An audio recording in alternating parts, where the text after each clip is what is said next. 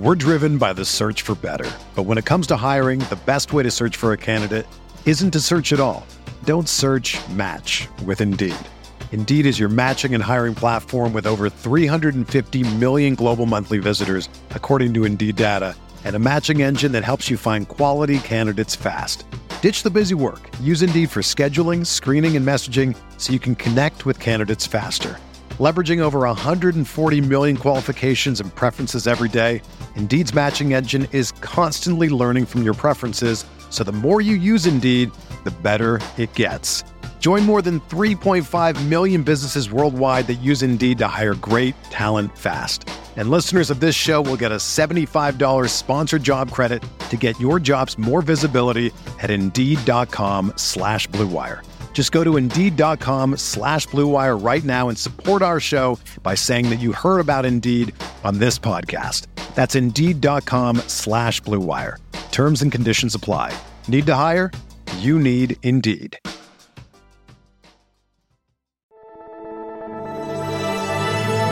Blue Wire. Welcome back. This is the Big Blue Banter New York Giants football podcast. I'm Dan Schneier, joined as always by Nick Filato. Tonight we're here to give our rapid reaction key takeaways to the Giants' Week 17 victory over the Dallas Cowboys and what just went down on Sunday Night Football between the Washington football team and the Philadelphia Eagles. I am at a loss for words for what I just experienced on my television screen. People like to throw around the word tanking a lot in the NFL. They said the Dolphins were tanking 2 years ago. That wasn't the case. They said the Jets were tanking this year. That wasn't actually the case. It was just, quite frankly, a really bad call by a defensive coordinator, Greg Williams, who was fired the next week just to prove that there was no tanking there. But what we just saw, I said on Twitter it was the closest thing to tanking, and somebody replied, I wish Twitter had an edit button so you could edit that and take the word closest out. I think that was tanking. Gun to my head right now, I believe that Howie Roseman and Jeff Lurie said that if this game is close, get Nate Sudfeld, told Doug Peterson, who they are planning to bring back for next season. He's going to have a quote-unquote meeting this week, which is going to lead to nothing. Maybe they'll change some coordinators and change some dumb position coaches. But I believe that Lurie and Roseman told Peterson this week, if this game is close, get Nate Sudfeld some reps. Give him some reps. Put him in the game. And ultimately, if you look at how this game played out in the second half, Washington football team didn't score a single point in the second half. And before the Eagles turned to Sudfeld, Nate Sudfeld, a guy who is a borderline NFL talent at best. You know, the Eagles have been trying to develop him, quote unquote, but it's not like this guy has any kind of arm talent, mobility, pedigree. He was a 6th round draft pick in 2016 by the Washington football team. And they brought him into a game with no reps with this offense, with no reps with the players on the field, with no reps behind the offensive line. And this is after they had already rested a lot of players and made a lot of players inactive, which I think also builds on the tank narrative and the possibility of a tank. After they made the interception to get to midfield, they were down 17-14 after they screwed up in the red zone and should have just taken the points in a game like that anyway. But they had a chance to win the game anyway if Jalen Hurts is on the field. Jalen Hurts was having a pretty good game. And I am just so confused by what I just saw. What do you make of what we just experienced and witnessed? It's a full-on tank job. Absolutely. It's 3 picks difference in the draft from 6 to 9. So now the Eagles will be picking at 6, I believe. And it was a full-on tank job by the Philadelphia Eagles. I don't think it's necessarily a malice shot at the Giants, but it's something that works out for them because it ends up screwing the New York Giants. And again, I think Dan and I both agree with this. The Giants shouldn't have been in this position. They controlled their destiny and they shot themselves in the foot. But the sad reality of this division, of this NFC East that is so putrid and disgusting, was that it came down to the last game in Week 17, Sunday Night Football, that was going to determine who was going to represent the division. And then that game was tanked by the Philadelphia Eagles. I think you can believe both of those things, that the Giants, kind of screwed themselves, but at the same time, Philadelphia tanked that game away, and that secured the right for the Washington football team to represent the NFC East. I mean, I'm pretty pissed off about it, to be honest. It stinks. I wanted to see Daniel Jones in the playoffs, and hopefully, not even hopefully, this is going to really kind of conjure up a lot of negative emotions towards Philadelphia. I didn't think that rivalry could get any more bitter, and it just got 10 times more bitter. Yeah. I'm not going to use the F word to describe any of these players or coaches or decision makers right now because this is a family-friendly podcast, but I will say this. Screw Doug Peterson. Yes. Screw Nate Sudfeld because you just suck. You suck, buddy. You suck, and I don't care. I don't care if you're trying your best. You don't belong in the NFL. That was clear tonight. Screw Lurie, because I think Lurie was a big part of this. Jeffrey Lurie, the owner. He's a little grimy, in my opinion. Everything I've read about him, every time I see him on that screen, I feel like he's a very grimy guy. Just a feel. I don't really have any proof for this. I don't know if he's done anything nasty or dirty behind the scenes. He feels very grimy to me. He might not be as grimy as Dan Snyder, but yeah, he's not Dan Snyder, and not me. Nick's referring to Washington football team owner Dan Snyder. No one's as grimy as that dude, who, by the way, once a year on Twitter, maybe more like 3 times a year, if I'm being honest, I get mistaken for Dan Snyder, and I get hate tweets from Washington fans, and they're so funny. Every time I reply the same thing, you have the wrong Dan Snyder. They're always like, oh my God, I'm so sorry. I thought it was you. It's been happening more since I got the blue check mark on Twitter, but it's not the same. But I feel like he made a call here. I really do. I feel like Roseman was in on it, though I think Roseman's future there I'm not certain of. But I think it was a team job. The Eagles did this on purpose. They looked at this game and they said, we don't see any value to knocking the Washington football team out of this. Even though Jim Schwartz, Eagles defensive coordinator, during the week said, we don't want to give anybody the hat to wear at our home field, the champion, NFC East champion hats. But that's the same coordinator who's not going to be back with the team next year. So he's not going to be part of their future. And so if he's mad, and his players are mad, and they played angry, that Philadelphia defense played their heart out. They have so many injuries across that Eagles defense. They have street guys in the secondary that just got torched by the same Andy Dalton the Giants shut down. They have guys on the defensive line out. Their best player, Fletcher Cox, didn't play this game. Derek Barnett, their second best pass rusher, didn't play this game. And they still played their hearts out and completely shut down Alex Smith, forced turnovers after turnover to turnover, deserved to win this game, would have won this game if Jalen Hurts was in, and yet their owners took it away from them. Now, I don't want to sound completely hypocritical because I am the same guy who said I wanted Daniel Jones to throw for 350 yards, 5 passing touchdowns against the Washington football team last year, and I wanted the Giants to lose that game in overtime, and I stand by that. Chase Young immediately emerged as a leader on that team. Everything I've read is that he's incredible work ethic, incredible off the field, earned the captain patch immediately, and obviously is made a massive impact. If the Giants had Chase Young this year instead of Andrew Thomas, or anyone literally, besides Justin Herbert, I guess, but anyone besides Justin Herbert or Chase Young this year, or Joe Burrow maybe, the Giants would be a better football team. And that's not just for this year, that's for the next 10 years. So I stand by that. I wanted Daniel Jones to have an amazing game and the Giants to lose that game. So I'm not going to sit here and say that this is bad for the Eagles' future, because I don't think it is. I think this is actually better for the Eagles' future. I'm not a big believer in the whole negative juju stuff and the bad locker room and the culture crap, because they're going to make enough changes, and if it makes a difference with who they get with the first round, the second round, the third round, the fourth round, which is uncertain, at least it gives them a better chance. But I will say this.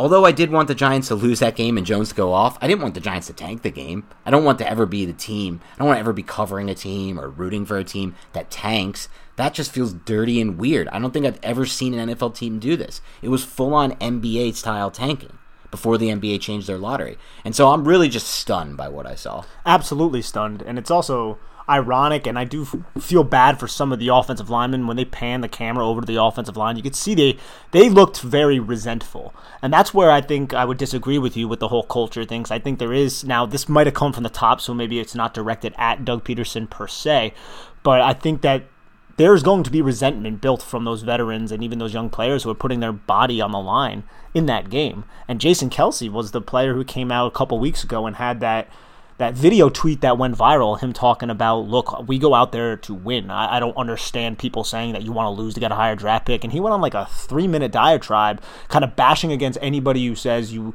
lose to get a higher pick and all that kind of nonsense. So the fact that it was his team that blatantly tanked, I think with a veteran leader, a captain like Jason Kelce, might not sit well in that locker room.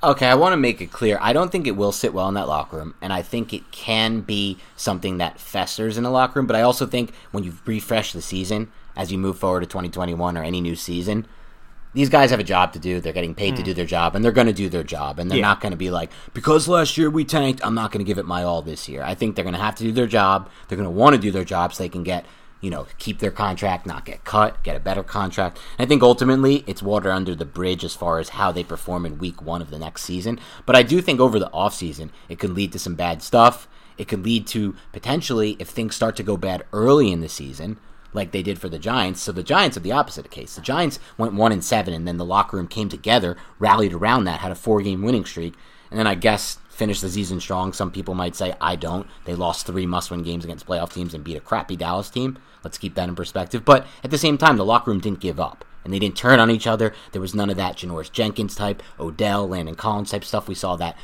collapse season in 2018.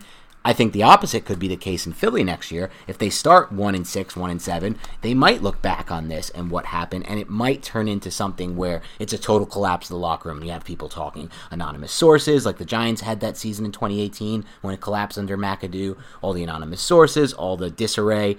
And so I think long-term it could be more of an issue than for week 1 next season, but regardless, I'm just completely stunned at what I saw because I just never thought it would happen. I think you put it well, though, and maybe we all should have kind of read through the tea leaves. I mean, when Dallas Goedert, Miles Sanders, and all these guys who were a little dinged up, but if this was a playoff game, you damn well know they were playing. We should have knew that something was up there.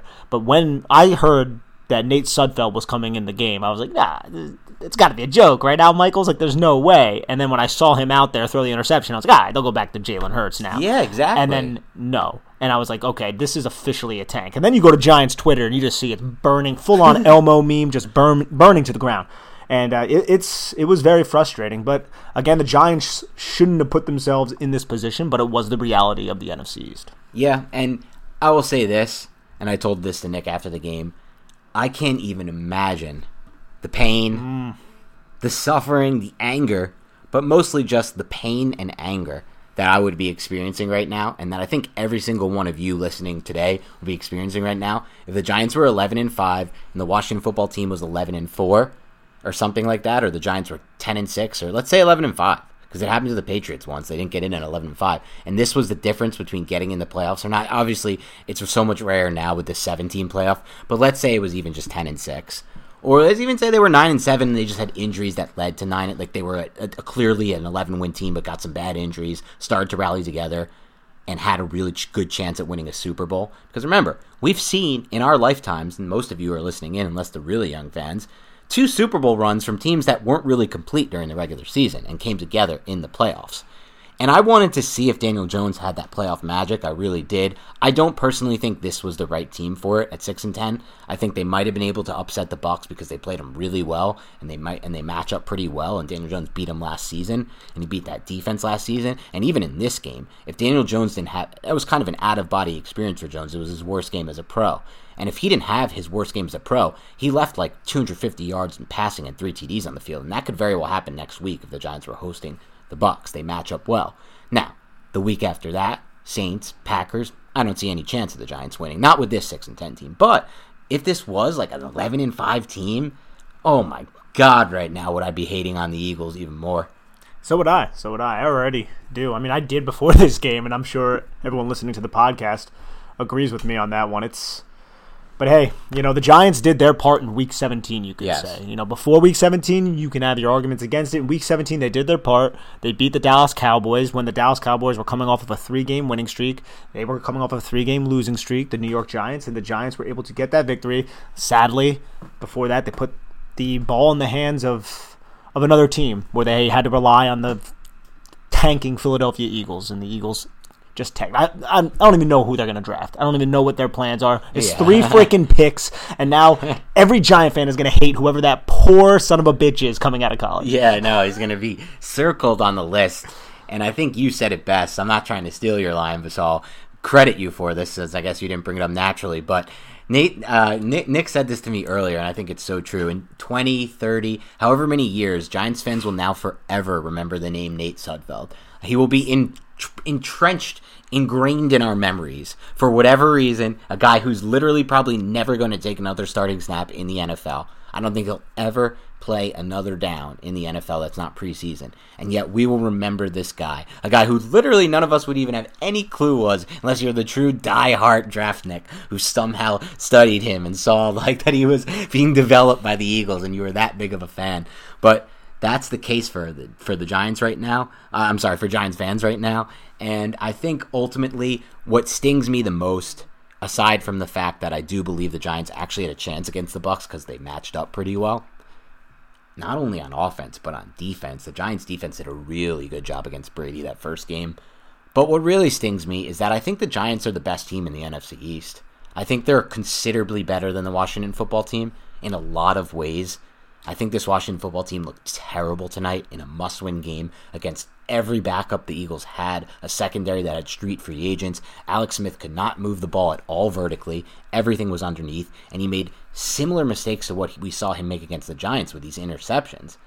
And at the same time, on the defensive side of the ball, they didn't even play that great until the Eagles pulled Jalen Hurts. They scored 2 touchdowns, the Eagles, and then they were driving to score a 3rd touchdown, the Eagles, and then they went for it on 4th and screwed up, and the rest is history. But that's probably what stings me also. I think the Giants were the best team in the East, but I guess in the end, ultimately, what is that even saying? It is the worst division in the history of football. It is. So we'll start there, though. I think what you said has merit, Nick. The Giants today, at least, at home, against a team that's motivated in Week 17. Not all teams were motivated. The Dallas Cowboys came into this not only riding a 3-game, like some kind of like typical 3-game meaningless win streak like you see from some teams in the end of the season, like the Chargers, for example. I think they just won their last 4 games. None of them matter. Dallas won 3 games, came into this game with a chance to win the NFC East if they had won this game. And so they were fully motivated, the Cowboys. And the Giants, of course, in the same boat as the Dallas Cowboys. Chance to win the NFC East. The Giants came out. They played an incredible first half. They dominated that first half. They looked as good as I've seen them this season, this first half. It wasn't a good second half for the Giants, specifically on the offensive side of the ball. But on defense, they came up with big stops at the end and a huge turnover. And ultimately, they were the better team, in my opinion, by far today. Would you agree with that take? But before we continue, let's take a quick break to hear a word from our sponsors. Hey everyone, I want to tell you about Blue Wire Hustle, a brand new program where you can host your very own podcast here at Blue Wire. Hustle was created to give everyone the opportunity to take your podcast to the next level. Or, if you want to host a podcast and you just don't know where to start, Hustle is the perfect place for you.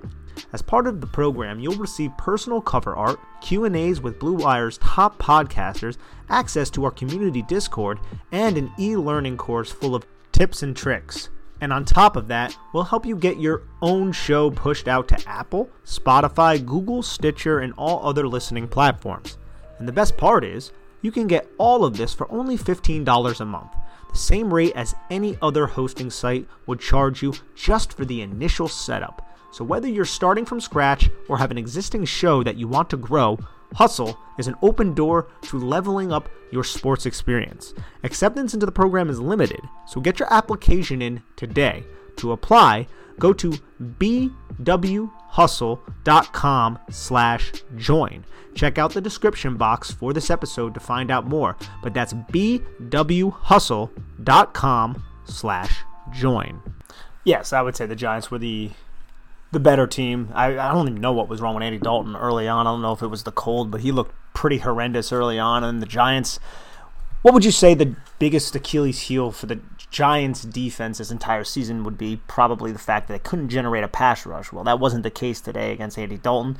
Last 2 games, Andy Dalton was sacked 4 times. He was sacked 6 times in this game. I think 3 of them were on 3rd down, if my memory serves me correctly. Could have been actually 4, and they were in big spots too. Another one that was on a 1st and 10 was when they were driving to score that go-ahead score to win the football game, and Leonard Williams ended up getting that sack because they blitzed Blake Martinez, and there was no one that blocked Leonard Williams. The next play was an interception by Xavier McKinney. So, yes, I would definitely have to agree with you on that. And the Giants, who knows how ugly this game might have been, though, if one play didn't happen. And we probably should mention this one player now because he kind of is related, I guess you could say, to the Philadelphia Eagles because of that big drop pass that the Giants would be in the playoffs if he catches that pass on Thursday Night Football, and that's Evan Ingram dropping another pass today that was intercepted by a Dallas safety, dropping that pass on Thursday Night Football that would have secured the win in the first matchup against the Philadelphia Eagles, where the Giants would have swept the Eagles this season. But, you know, that's the story of Evan Ingram, sadly. He's an enigma. He has all the athletic ability and the potential in the world, but he doesn't harness it, and he's way too inconsistent. And he literally he's been, I think, targeted 6 of the interceptions between Colt McCoy and Daniel Jones. At least 3 of them popped right off of his either face mask or his hands and were intercepted. And it stinks to say, man, but Evan Ingram, those mistakes may have cost the Giants. Well, I guess you can easily say those mistakes cost the Giants a chance to go to the playoffs. Yeah, they did, and you brought it up best. In this specific game, it turned the entire momentum of the game. It was a good ball by Jones. It went right through Evan Ingram's hands, hit his face mask. It wasn't even a curl, so I can't even crush Garrett for this one. It was a slant, which gives you a chance to run after the catch if you catch that ball. He had decent separation on it, and he just let it go right through his hands. Since it hit his face mask, it popped up in the air, which we knew. Any Giants fans who watches, or any football fan knows when that ball's popped in the air, it's likely going to result in an interception. At this point, I think it's a little overrated to say that Evan Ingram has all the athletic ability, because I don't think he has any kind of next-level agility, if that makes any sense. No, I think that's fair. I think what he has from an athletic standpoint, I don't think he has next-level agility. I don't think he has next-level leaping ability. I don't think he has next-level body control in the air. I think he has the burst explosiveness and he has leaping ability. I don't think he uses it correctly. I don't think he uses it at the catch point. I think it's a receiver knock on him, not an athletic knock on him. I don't think body control, I think you're totally right on. But when do you ever see Evan Ingram really jump up, use his body to shield away from a defender, secure a pass? I mean, catching the football is kind of a painful watch for Evan Ingram. Even when he comes down with it, he's a really bad catcher of the football. It's awkward, right? And remember, this was a guy who went to Ole Miss, not a big-time recruit in Ole Miss, really late bloomer there. He was an old rookie for the Giants, had a really breakout season for Ole Miss and the very end of his Ole Miss career, and then had the combine of the century. And when you have a combine like that, and Jerry Reese is your GM, as a GM of a football team, I should say, you're going to catch his attention, because Jerry Reese is all about those combine eye poppers, and all about that, let's take a guy, we can coach him up, and we can mold him. But now, we're 17, 18, 19, 20, 4 years into this guy's career. He has not really improved as a pass catcher as far as just catching the football. He doesn't do a good job of using his body to shield defenders. He doesn't do a good job with body control in the air, leaping to high point balls. He doesn't run great routes. He can't really block because of his frame, but he puts in good effort. He's still great after the catch, but in this specific offense with Jason Garrett, it's not utilized much at all. And at this point, I understand the Giants really like his work ethic and that he comes to work hard and he wants to get better. But it's kind of like that guy who everyone in their life, or that guy or girl, I should say, who everyone in their life has worked with in some job, in some capacity at some point, whatever that job was.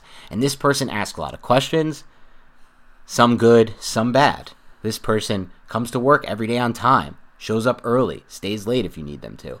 They want to get better, but they're not getting better, and they may not be able to get better. And it kind of starts to feel that way with Ingram, and I hope the Giants aren't overlooking this fact, because it seems like they still want him as part of their long-term plans. Now, thankfully, they haven't shown that by re-signing him yet. They're going to probably let him play out that fifth-year rookie option, which is fine. It's the right play. It's not expensive, so I would still try to. And again, if the Giants make the correct decision, which I think was, by the way, just continues to be shown week after week, but that decision is to change offensive systems. I can't go into 2021 with this system. It's not maximizing the talent. But if they make the correct decision to change the system, Ingram could improve to some degree, but I'm falling off. I'm kind of off. I think I'm down. I'm done with Ingram, and I'm sure you kind of feel the same way. Yeah, I mean, the fact that without Saquon Barkley, I think you do need that element of playmaking ability. It's just they put so much on his plate, and that's what you want to do. You want to get the ball into your playmaker's hands. That makes sense, right? But he's just way too inconsistent at this point, and I don't think things can be boiled down to one play too often. But if we're going to play that game specifically, you can look at Evan Ingram and be like, you're kind of the reason we're not in the playoffs right now, because he cost the Giants a couple games in this, and that's not what you want from anybody on your football team, let alone your quote-unquote best playmaker or most athletic playmaker, because you do have Sterling Shepard, who in this game had a phenomenal game. Yeah, and we can talk about the other players in this game in a second, but I do think it's important to note Ingram finished with 2 receptions for 17 yards, and that drop led to an interception. I mean, really, if it wasn't for that Ingram drop interception when the Giants were driving, the random Gallman fumble, the first one, and then that, debatable crackback block that killed the drive because they had a 6-yard gain. It would have been 2nd and 4. Instead, it was 1st and 25. Shepard's head was in front of him. His head was in front of him. And then, of course, on 1st and 25, Garrett then ran 2 draw plays to Alfred Morris. Like, literally as bad of play calls as you can get there. Yeah, that was disgusting. But, like I said, the Giants pretty much dominated the game and just made a lot of stupid mistakes to keep the Cowboys in this game. Ultimately won it because the defense came up big in a lot of spots, like you said. 6 sacks, ton of pressures, 1 pressure that led to an interception. Xavier McKinney on the board.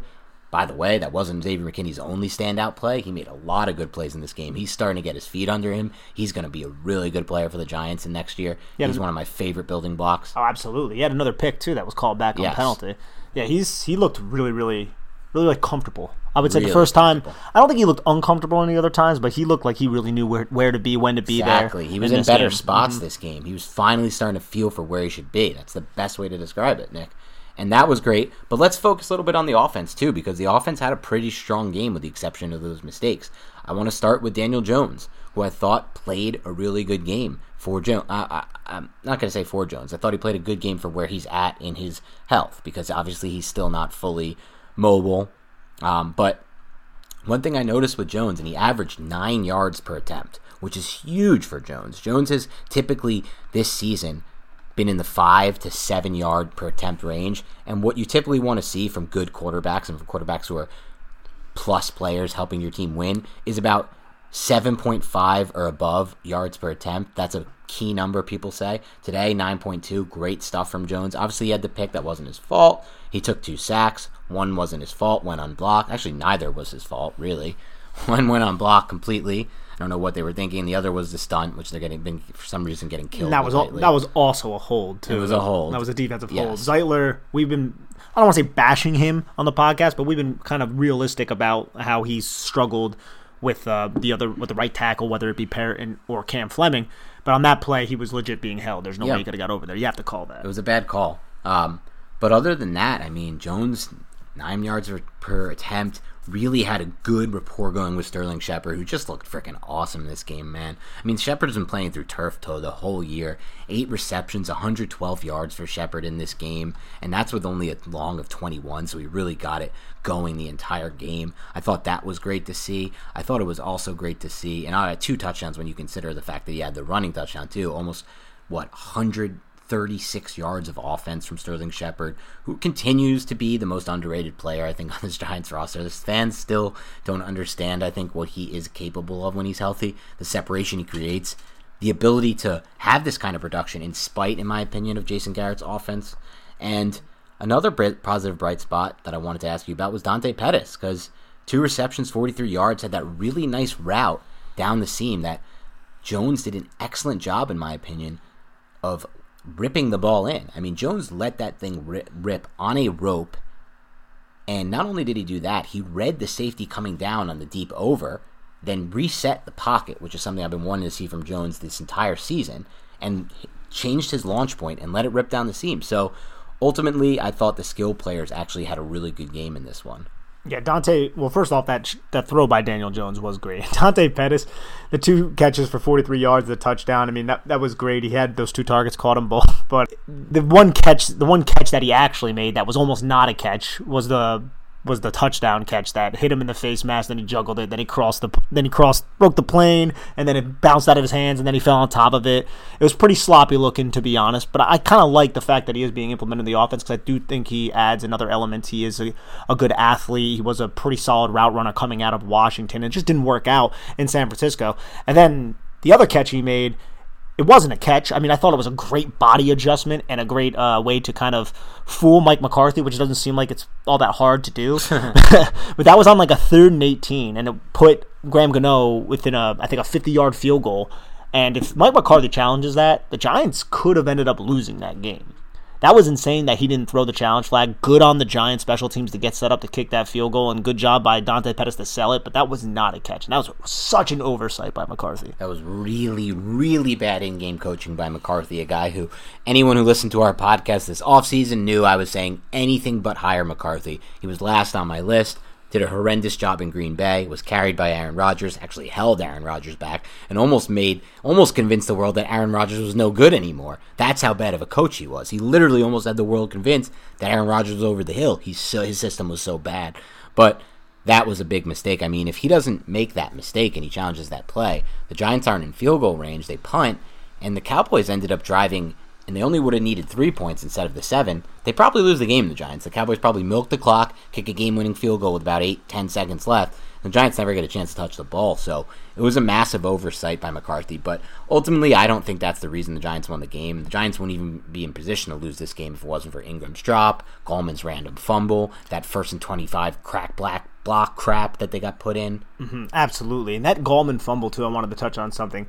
I think the Dallas Cowboys picked up a first down, and then on their next set of downs, the 3 downs, Leonard Williams just took the game over.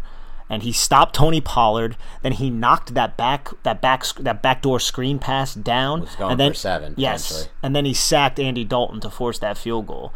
Those are the things that Leonard Williams can do that other players just cannot, really. He can kind of take the game over and make a huge impact that really kind of... Look, that was early on, but that huge impact is another reason why the Giants won this game. 3 plays right in a row, stops Dallas, forces a field goal. You kind of forget about it, but then when you go back and you watch the game, you're like, holy crap, those were 3 huge, gigantic plays by Leonard Williams. And he kept doing it throughout the entire game. Yeah, I mean, listen, Leonard Williams is a guy who we talked about these past few weeks. Where has he been? What's been going on? Why has he disappeared? Ultimately, when you actually look at the tape, it's more so because the offensive line has paid more attention to him. Giants have faced, again, better offensive lines in recent weeks. Baltimore, for example, Cleveland, for sure. But he showed up big in this one. 3.5 sacks for Leonard Williams. 5 quarterback hits. Same kind of length in the run game that he always provides. And ultimately, he was awesome today. He was big time. I mean, he finished the season now with 11.5 sacks. I think he's number 1 or 2 among IDLs, interior defensive linemen, for quarterback hits, which is a stat to me is more important than sacks because they lead to disruptions, they lead to bad passes, errant throws, sometimes turnovers, and then pressures. He's up there too among interior guys. If the Giants can pair with him some kind of elite edge, and even elite is probably the wrong word to find. It's going to be hard to find an elite guy in any offseason, but if Giants can get a top-tier edge or a guy who can come in right away and provide pressure on the edge, they can run a stunt game with Williams and him, whoever this may be, next season. That's going to be really freaking deadly. It's another reason why if they had Chase Young on this roster, I think they'd be a better football team because him and Chase Young would be running a really good 2-man game on 3rd downs. But you're right. Ultimately, Williams took over that drive, and that was a key drive in this game.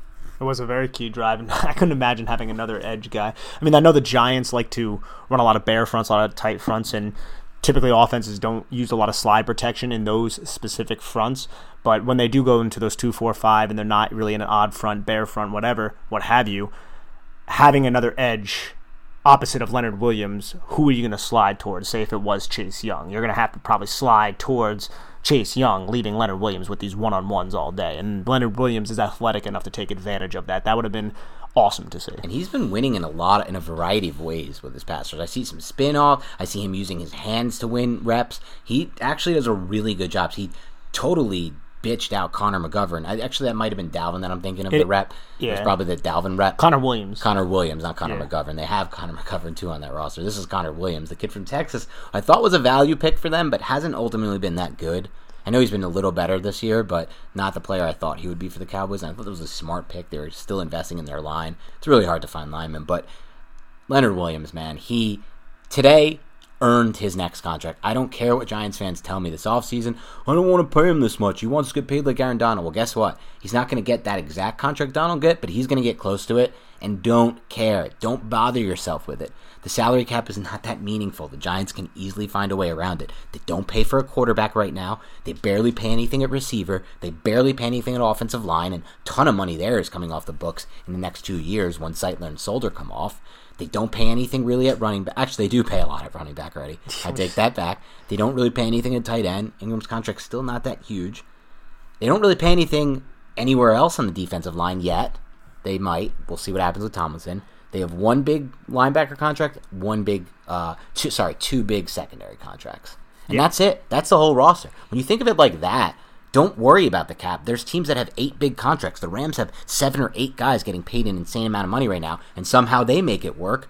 So how does that work? So if you think the Giants should be in trouble, how does it make any sense? It doesn't add up. The point is, you can maneuver the cap, you can push some cap back to years, and sometimes you got to take those chances. And I hope ultimately this offseason, as we move forward, not only Leonard Williams gets that big deal, I'm actually now leaning toward just go all out, tag Dalvin, re-sign Leonard, and just say F it. Bring this whole entire roster back, and then go from there and see what you can do, because they will be able to do it if they start to push some cap back. It's going to require dipping a little bit into that well of future years, but until they re-sign Jones, they have the flexibility. And if they re-sign Jones. And then possibly, and I know we haven't been super high on this, but there are a lot of really good wide receivers. And I think you can consider a wide receiver at 10 or 11, wherever I believe they are picking at.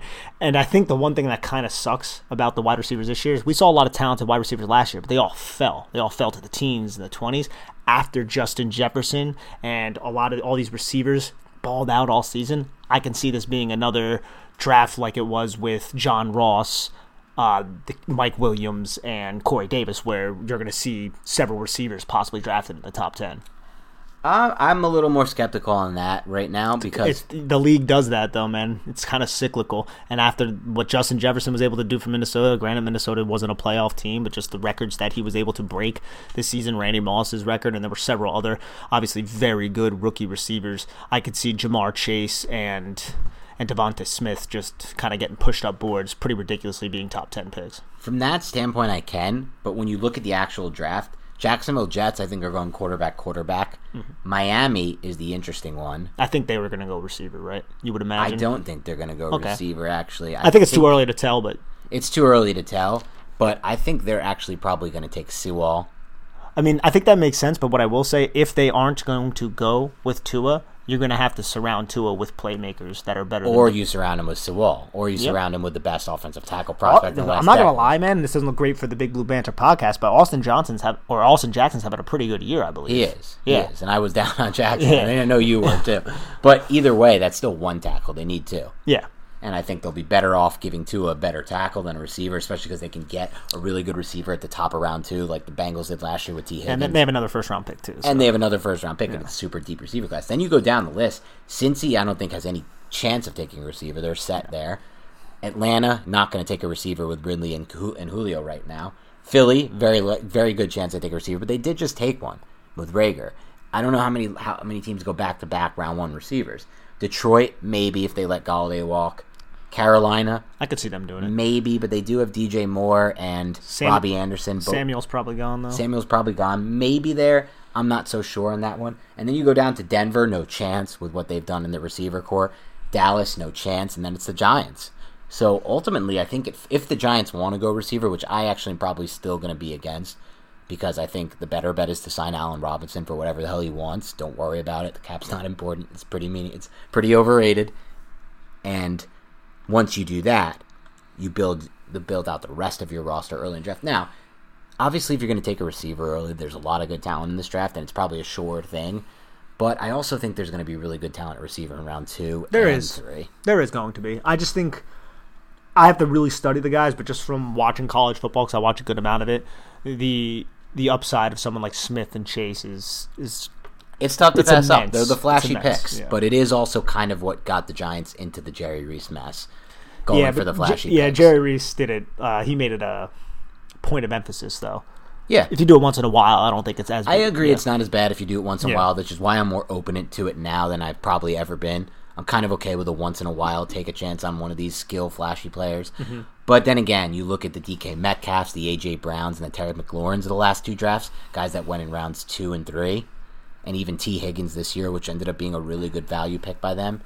And you start to consider, well, when the Giants pick in round 2, will Rondale Moore be there? How much worse is Rondale Moore than Devontae Smith? Too, you could even... Yeah, Chase Claypool as well. Yeah. How much worse is Rondale Moore? How about Rashad Bateman? How much worse is Rashad Bateman than some of these guys? Kid from Minnesota. Yeah, so it's tough for me. Well, we're not at draft yet, but it is interesting, and I'm curious why the Eagles, cared so much about going from 9 to 6. It might be because they have their mind on getting the best receiver, or it might be because they think they can get Sewell there, because obviously Jason Peters is getting older, and they've been a team that's always investing in their offensive line. So we'll have to see how all the draft stuff plays out. But there is a little bit more I want to talk about in this game, and I want to not wrap up that so quickly when it comes to Daniel Jones, because there was a lot I liked about Jones in this game. One of the things you mentioned last week was that when you broke down the All-22, and I saw this too, Jones was moving faster with his mind through his reads and getting the ball out quicker. I think that carried over to this game against Dallas. I think he did a great job getting through his reads. There weren't as many of those where you saw him kind of work all the way back across the field to the field side and go to that fourth read. But what I think he's doing a much better job of, and I discussed this with you during the game, and you mentioned that it might be because of the injury, but if it is, maybe they should look at the tape and be like, you know what, this is actually kind of a good plan for you moving forward. What he was doing a lot of in this game was stepping up into the pocket. Those little steps, those quick steps, up, as he's working through his reads, and then get rid of the ball. Instead of kind of just like what he used to do earlier in the season, which was hang all the way back there in the pocket, and when the pressure came either from the edge or the interior, he'd try to escape to his right around, kind of like what you see from the more mobile quarterbacks. They escape right and they go kind of laterally or backwards, or he would go to his left and it would be fully laterally and he'd have to try to flip his hips and it would lead to some bad plays, sometimes even fumbles. When he's stepping up, kind of like the Bradys and the Ryans and the true pocket guys do, I think he's ultimately in a better spot. And especially, obviously, it's important in these spots for him to have good interior pocket integrity. If that's not there, this is not possible. But he has it a decent amount with Gates on that line and Zeitler playing pretty well and at times Lemieux playing okay. So I think that was a big step for him. What else did you see from Jones that you liked, and did you see that too? I definitely saw that. There were a couple plays where he stepped up in the pocket, fired the ball. I thought his timing and his rhythm was also very good this game, which is something that we've seen kind of progress throughout the season. I think the injury kind of slowed him down with that, which is obviously really understandable. He was able to move. To me, it looks like literally someone just took his speed in Madden and just decreased it by like 30, and that's what he's moving at. You could tell that he's not nearly as healthy, but he doesn't look like he did when he was a total liability, like in that Arizona Cardinals game. But I still thought he was throwing relatively with good accuracy. There was the pass deep to Darius Slayton that was definitely underthrown. There was the pass to the sideline to Sterling Shepard that was underthrown. There were a couple underthrown balls. The one to Sterling Shepard could have been on Sterling Shepard. Jones might have thought it was a comeback route, and Shepard kind of broke it off more at a deeper angle. So that's kind of hard for me to really determine. I still feel pretty good about Daniel Jones, and I don't think the Giants are going to try and upgrade or do anything like that. He's going to be the starting quarterback next year. Would you agree with that? Oh, I think he'll definitely be the starting quarterback next year. I'm not saying I feel as good about him as you do, I guess, and I'm not saying I'm in a position where I, as a general manager, would rule out the quarterbacks. I don't think the Giants have done much scouting of this quarterback class, would be my guess. I hate to admit that. I think all front offices should be scouting quarterbacks at all times, but I think they're in the same boat as what you just said, and I think that's fine to build around Jones and give him more of a chance. I have a little bit of a different interpretation of that of that pass to Shepard. I think it was kind of woefully underthrown. I think it's a little bit of an indictment on the level of arm talent that he does have. We saw issues with it last year against Philly when it was really cold in MetLife Stadium around the same week. It wasn't week 17. I think it was week 14 or 15. No, it was week 17. Was it week 17? Yeah, it was week 17. There you go. And that underthrow to Sterling Shepard where he had like 6 yards of separation and the ball he just had died. Several. That was a crazy underthrow. But I think Jones's arm is going to struggle a bit in weather like this, just like Dalton's did today. Dalton is a similar type thrower. These aren't exactly drive throwers. I mean, Jones does actually do a decent job of driving the ball underneath and intermediate, but when it comes to the deeper throws, I feel like he needs better conditions, and I think that is a bit of a knock on him. I would agree. I don't know if that throw specifically with Shepard was that case, because he made several throws that were very similar to that were pinpoint. Sorry, not Shepard. I'm talking about the wrong throw. I'm talking about the Slayton. Oh, the Slayton? Not yes. the Shepard. Yeah. You're talking about the deep out to Shepard. That might have been communication. Yeah. I'm talking about the Slayton one up the left. Yeah. That was the concerning one to me. The Slayton ball there needs to be put in a different spot. It can't be that up and over that outside shoulder, man. Yeah, that could have easily have been intercepted. That was actually a pretty good play by Darius Slayton to knock that away, and that's something we haven't. Slayton, I feel like he might have did this last week too, and I think he had one this week where Jones fires it right at the break point. Slayton turns around and the ball's basically already like hitting him in the head. And he gets his hands up really quick to secure those catches. So I want to applaud Slayton for that because it's been kind of disappointing the last couple of weeks with Darius Slayton. But in those situations, which he's faced the last 2 weeks, he did a pretty good job. But Dan, I wanted to ask you, how fitting is it that the last offensive play that wasn't a kneel the Giants ran in this 2020 season was Wayne Gallman getting sodomized by a football? Yeah, everybody's going off on that. It was a funny one. I saw somebody tweet, one of my colleagues from work was like, had tweeted the picture of Wayne Gallman sitting on the ball, and he's like how I feel on Monday mornings or something like that, or like my Monday morning or something like that. I don't know what it was. I botched it, but yeah. Of course, Gallman fumbles kind of randomly after breaking free for a first down to seal the game. Luckily, he recovers his own fumble, thankfully, so the Giants don't end up potentially losing the game.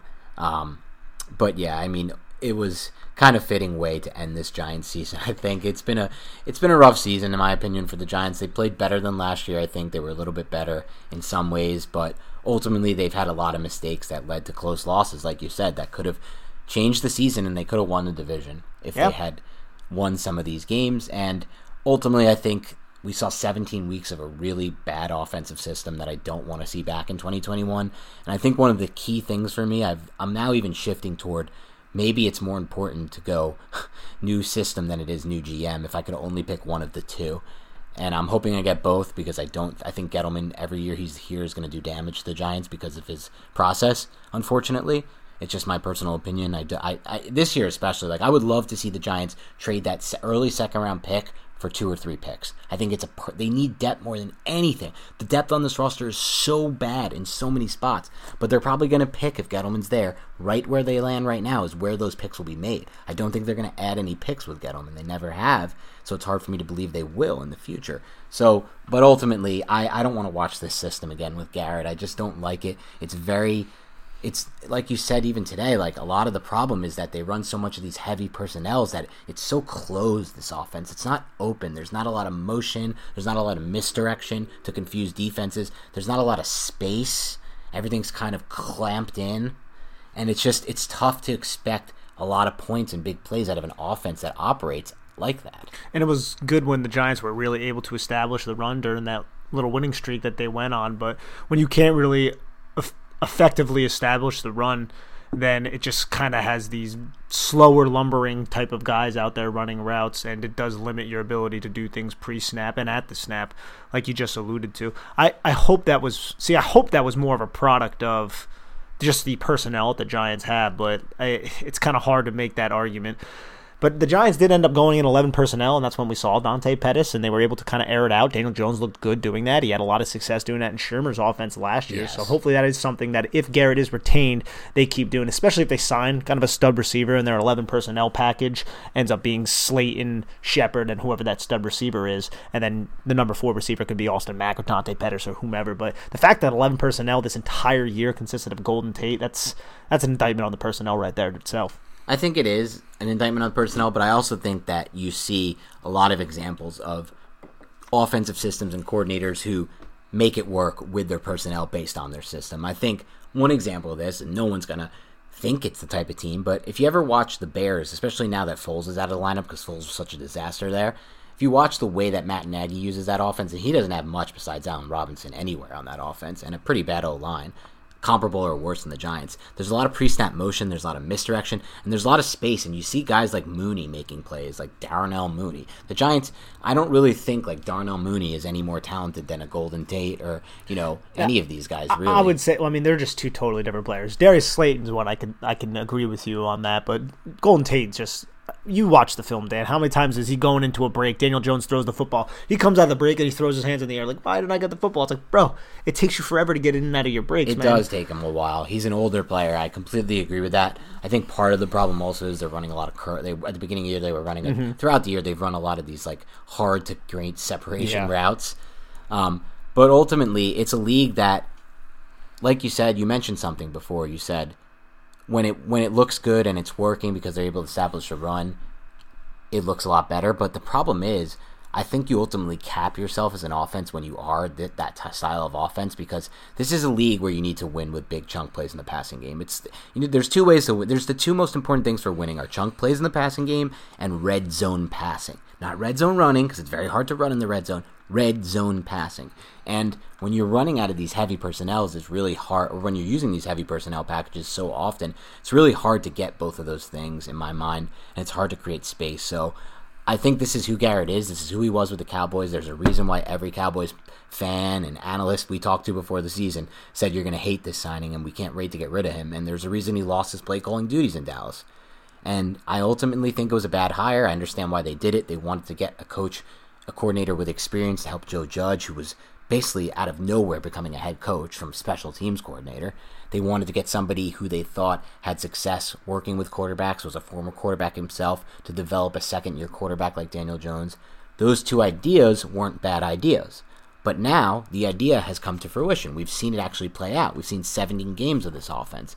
And this is not a good offensive system, and I don't foresee it radically changing in the offseason. I don't think there's going to be any kind of difference if they add that playmaker. I have a different opinion. I know you think it could be. I think it could be more productive offense with a good playmaker, but I think it will still look pretty similar. I understand what you're saying, and I don't necessarily disagree. I mean, adding a playmaker obviously would definitely enhance the offense. I think adding Saquon Barkley would obviously enhance the offense.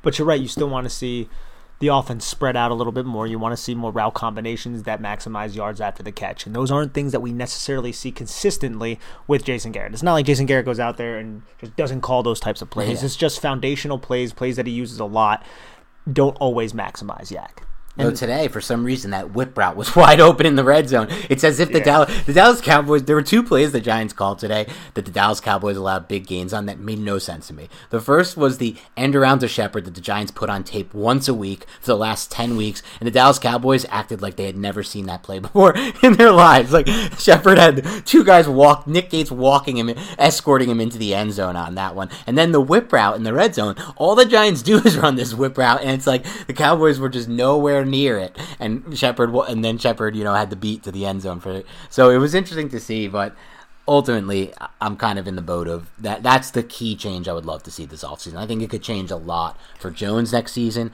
for Shepard, for Ingram especially, because he's going to be on the roster, for whoever they add at receiver, because we know they're going to add something at receiver, whether that be the Allen Robinson or a free agent, whether that be the first round pick or a second round pick. They're going to add something. And then, like you said, Saquon Barkley. Well, I do like the fact that Garrett's system uses a lot of power and gap for Barkley. I think there's ultimately a lot of ways to help Barkley. I mean, if the Giants did something like hire Moorhead, his coordinator in college, and also a guy who's going to use a lot of gun, which Daniel Jones is better at from the shotgun, and then run a lot of zone read with Daniel Jones, kind of use him like a Trace McSorley at Penn State, really implement a lot of that offense, it could shock the NFL. If he brought that offense to the NFL with Barkley and Jones, it could really shock teams. The Giants they'd have no film on the Giants playing an offense like that, and it could just invigorate the Giants. It's just an outside the box. I'm not saying they should do this. I'm not saying it's the thing they should definitely do, but considering Moorhead and considering what he could do for this offense, the spark he could provide, it's just the type of outside the box thinking that I would hope the Giants can sometimes consider and try out, because sometimes that's what they need. The offense right now finishes the season 31st in the NFL. They need some kind of spark. I don't ultimately think adding one big-time receiver makes them go from 31st to top 10, but I think changing the system gives them a much better chance of making a bigger jump. Yeah, unless we were to believe that just progression in the system and things like that, the continuity would also lead to a better output in terms of points, which theoretically it could happen, but the essence of what you say, I can see what you're saying. You know what I mean? Yeah. I don't think you're necessarily wrong for all the things we already pointed to.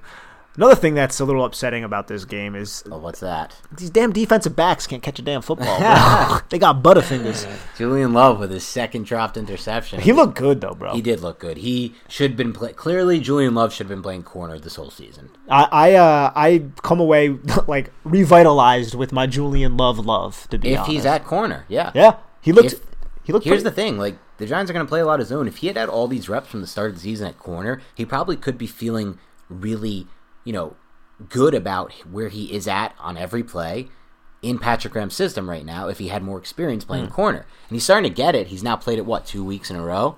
And I think going into next season, they should convert him back to corner in this system. I think they will, especially now that they re-signed Logan Ryan. And McKinney, yeah. There's really no reason to he have him could be an upgrade to Yiadom there. He could really be an immediate upgrade to Yiadom. And having Yiadom as your number 3 boundary corner isn't terrible. Not terrible. terrible.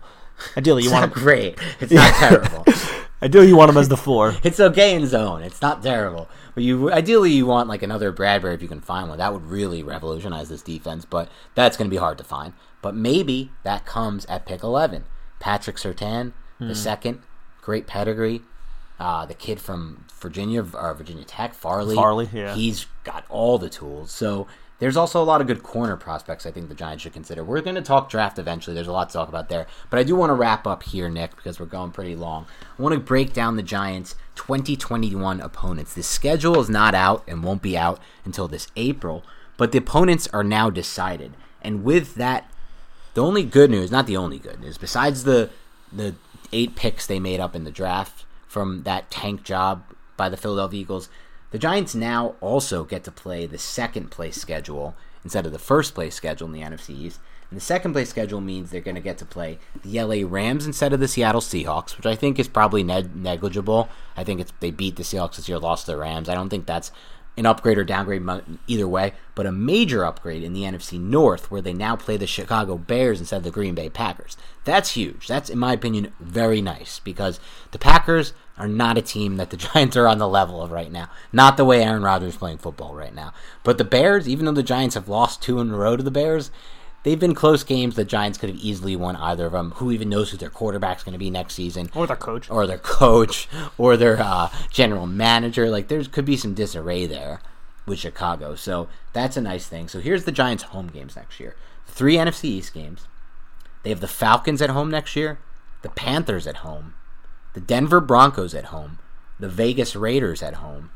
And I think that's a nice little advantage there to have Denver at home. Denver's a really hard team to play in Denver, especially if it's early in the season. As far as the other games go, Atlanta, Carolina, not major home field advantages. Vegas is going to have fans there probably next year, so that'll be interesting. Maybe we'll go out for that game, Nick. Let's do it. And then finally the Rams at home they're going to have.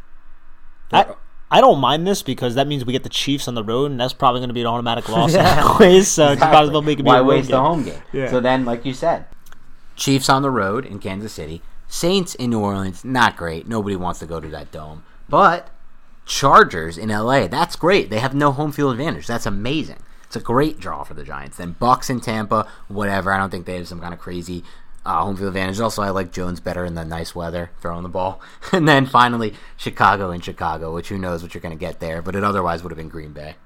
Yeah, and we usually kind of come away complaining about the schedule. And sometimes that's because of the sequence of the schedule, too many away games and travel and stuff like that. So I guess we'll have to wait to see when the schedule comes out, because wouldn't it suck if you have like 2 back-to-back road trips and then you end up going down to Tampa Bay or something like that and you just log thousands and thousands of miles in the 2.5 week span. Well, the good news about that, Nick, is this is actually probably going to be their biggest advantage they've had in 5-10 years. They have 1 total West Coast trip. Just LA. They don't have a single other West Coast trip. That's pretty interesting. Yeah, because Kansas City is not that far. Kansas City, Midwest, Tampa, nothing. New Orleans, nothing. And then Chicago, nothing. So that's interesting. That is gigantic, really. Because I do feel like the Giants, I mean, they played the AFC North this year, so that wasn't a lot of travel. But NFC West. The NFC West, they had to go way out there. They had to go to Seattle. They had to go to Los Angeles. And that's not it was kind of far trips. Yep, not great. All right, anyway, thanks again to everybody listening in and tuning in to the Big Blue Banter podcast. This is our last recap, quick takeaways episode of the year. Unfortunately, we thought we might be able to get one more in if the Giants had that home game next year. Thank you to everyone who's taken the time to rate and review the podcast. There's actually no new reviews to talk about. There haven't been the past 2 pods, so that's the reason we haven't read any reviews. If you want to get your shout out, I don't know if this means anything to you, but if it does, God bless you. We're happy about it. And so write a review in, or you can ask us a question in the review. We'll answer it. Tell us something you want to tell us in the review. We haven't had a new review since the 11th of December, but we do have a few new ratings. We're up to 439 ratings, which is awesome. Our new goal is 500. Eventually we want to hit that 1,000 mark. That's a longer-term goal. But stay tuned. The Big Blue Banter is not done. We're nowhere near done. Our best work comes in the offseason. This week, what you can expect is 2 All-22 podcasts, kind of figure out what happened in this Dallas game, players we want to look forward to watching more of, and players who we think can be building blocks on this roster in the future. And then we're going to get to some offseason stuff. The news could come. If the Giants move on from Gettleman, if the Giants move on from Garrett, if anything else happens news-wise with the Giants, we're probably going to have some reaction pods. So stay tuned for those. Those we're going to try to get out immediately when the news breaks. We think that will be valuable to you guys. Otherwise, have a great rest of your week, and we'll talk to you soon.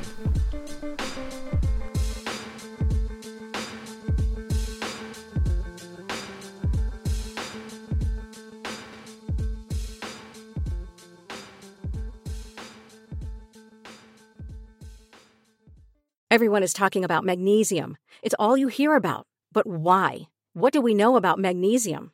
Well, magnesium is the number one mineral that 75% of Americans are deficient in. If you are a woman over 35, magnesium will help you rediscover balance, energy, and vitality. Magnesium supports more than 300 enzymatic reactions in your body, including those involved in hormonal balance.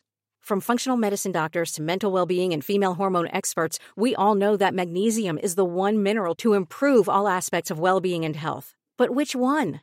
Magnesium Breakthrough from Bioptimizers, the trusted choice recommended by leading experts with 7 best-absorbed forms of magnesium to ensure your body receives the support it needs for overall well-being. Go to bioptimizers.com/balance today and use code BALANCE10 for 10% off. Support your journey to wellness at bioptimizers.com/balance. Magnesium Breakthrough from Bioptimizers, your foundation to optimal health and vitality.